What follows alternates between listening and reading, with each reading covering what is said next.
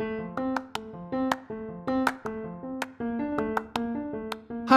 my name is Dr. Mark Alendary, and I'm an infectious diseases specialist in New Orleans. Hi, my name is Hope Hickerson, and I'm a health education specialist and reporter. This is the Noise Filter Podcast, where an infectious diseases physician, That's me, and a health education expert. That's me, talk about what you need to know to keep yourself and your loved ones healthy. For more information about Noise Filter, your public health podcast, and to watch and share our incredible informative animations, please visit us at noisefiltershow.com. And if you like what you hear, don't forget to leave a review on Apple Podcasts, Spotify, or wherever you listen to us. So, let's get started.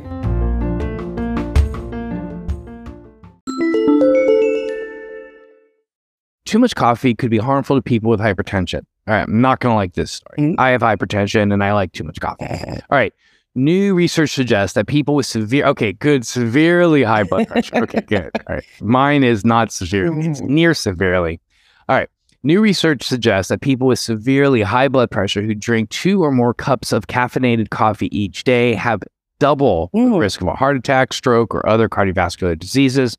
In contrast, drinking green tea or just 1 cup of coffee did not produce the same results. Research was conducted on individuals with different levels of hypertension in order to determine if the protective effects of coffee would also apply as well as on green tea in the same population. Let me just also be clear here that some of these studies, if we don't have the raw numbers, it could be that it's 1 in every 100 who drinks coffee, and then when they look at people who drink 2 cups of coffee, and then it's like now 2 in 100, and they say, well, it's doubled. Yeah. Technically, statistically, it has. So let's just be clear, without some raw numbers here, it's hard to make any assertions specifically. In healthy adults, drinking 1 cup of caffeinated coffee per day may lower the death risk following a heart attack and prevent heart attacks and strokes. Wow, I drink 1 cup of coffee maybe a day. This is lovely. Yes. People who don't... But this is following a heart attack. We don't want you to have right. Yeah. Oh, never mind. I take that back. Let's reel those words. Let's get those words back. People who don't have high blood pressure or hypertension may actually benefit from drinking coffee. But in addition to raising blood pressure, too much coffee consumption has been linked to anxiety, heart palpitations, and sleep disturbances. In the new study, participants belonging to each category blood pressure were examined in relationship to their coffee consumption rate. There was a higher rate of consumption of coffee among younger participants, current smokers, current drinkers, and meat eaters. Participants with higher total cholesterol levels and lower systolic blood pressures were also more likely to drink coffee frequently. It was observed that participants with grade 2 to 3 hypertension who consume 2 or more cups of coffee per day have an increased risk of cardiovascular disease-related mortality. Contrary to this, no such association was observed among participants with optimal and normal blood pressures, high normal blood pressures, or grade 1 hypertension. Green tea consumption was not associated with any of these risks. The positive effects of green tea catechins on the body are sufficient to counter the negative effects of caffeine on the cardiovascular system.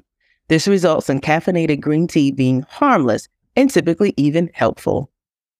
The members of the study suggest more research, but also support the assertion that people with severe high blood pressure should avoid drinking excessive amounts of coffee until more is known. I think based on this, we could fairly say 1 cup to get you up is not a bad idea for most everyone, but when you're fiending for the second, consider replacing it with a glass of water or a cup of green tea.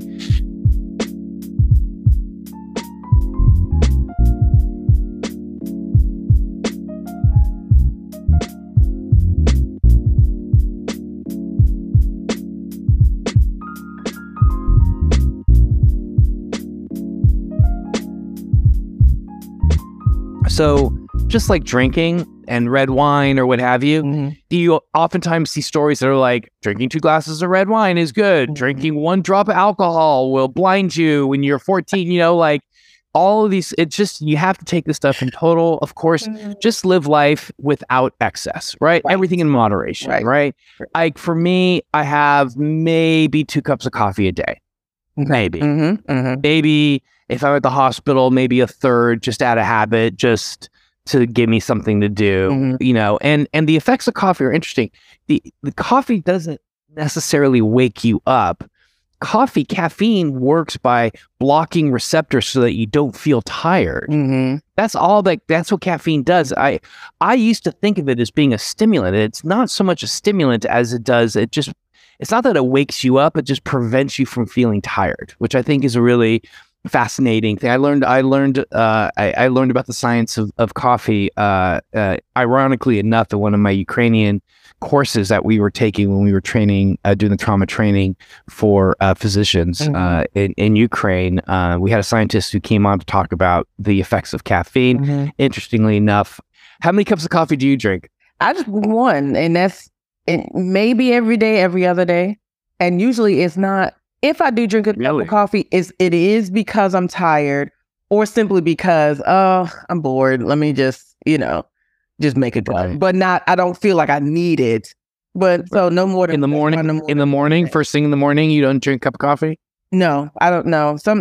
I might have it with breakfast, but again, it's just cause. Right. You know, if I'm extra sleepy, then I will. What about like at a restaurant after dinner? Nope. No, like don't even think about it. Or something. I mean, I like tea, so I'll do tea sometimes, but no coffee. After dinner at a restaurant, if we're all still sitting around or whatever, I'll do that. See, and that doesn't keep you awake? I'm a doctor, dude. Oh, well. The first thing they teach you is how to sleep in medical school, because you stay up for so long that when you need sleep, you need to go to sleep. Like you just need to go down. Yeah. Like when it's time for me to when it's like, oh, it's bedtime, I laid out, I'm out. You're out. But my mom is like that. My mom will literally drink a cup of coffee at 11 o'clock at night and go to sleep. Yeah. Like she'll say that, I'm tired. Let me drink a cup of coffee to go to bed. And I'm like, what? What? I don't understand. Don't get it. That's funny. Okay, quick question, because not related to this, but you made me think when you said caffeine doesn't actually it doesn't wake you up, it just stops you from feeling tired, or it stops the pain. I heard a doctor say that just like it's like ibuprofen and Tylenol. Ibuprofen actually works to stop pain and stop inflammation, whereas Tylenol only stops you from feeling the pain. Is that true? Yeah, that's true. I wouldn't realize that.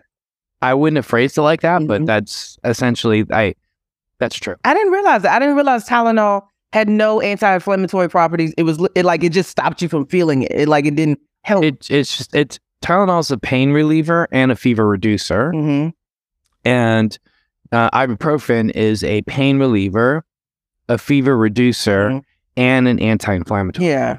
I guess I just didn't think about it. People take Advil or Aleve like it's candy, and they should not, especially when people age. Yeah. Every time I take an Aleve at 55, I'm very cautious about it because it can affect your stomach and your kidneys. Yeah, I saw that they were talking about the effects on the stomach. Like somebody had to have like a couple inches of the intestines removed because of chronic ibuprofen use. Yep. Exactly right. Okay, sorry. I saw a doctor say that, and I was like, I never realized that about Tylenol. I don't think I connected it. Thanks for listening to Noise Filter, your public health podcast. Be sure to subscribe to the Noise Filter podcast. Follow us on social media and leave us a review letting us know your favorite part of the show. You can find me, Hope Hickerson, at hopehickerson.com. And you can find me at Dr. Mark Allen Derry or at the Dr. Derry. That's DRDERY. To see and share our amazing animations and find out more information about us, the show, as well as links to our social media, go to noisefiltershow.com. We are grateful to our sponsors, including Access Health Louisiana and the End the Epidemic Initiative, who are working to bring equitable health outcomes to everyone they serve. Hope, any last words? Stay well out there, folks, and continue taking steps to keep yourself and your loved ones healthy. That includes exercise, a good diet, getting adequate sleep, and seeing your healthcare providers regularly. And protect yourself and others by getting the COVID-19 vaccine and booster, wearing a mask, and social distancing wherever possible. Remember, health is a human right.